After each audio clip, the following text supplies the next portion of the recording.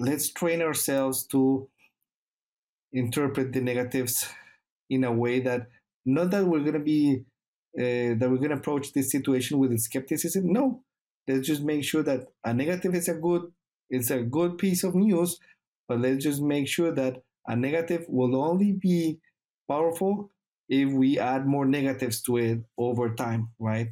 Just so that we don't jump into the conclusion of, hey, my herd is free just because of one test, right? So I think those three are going to be good, uh, just so that we can start thinking about things or the problem from a different standpoint.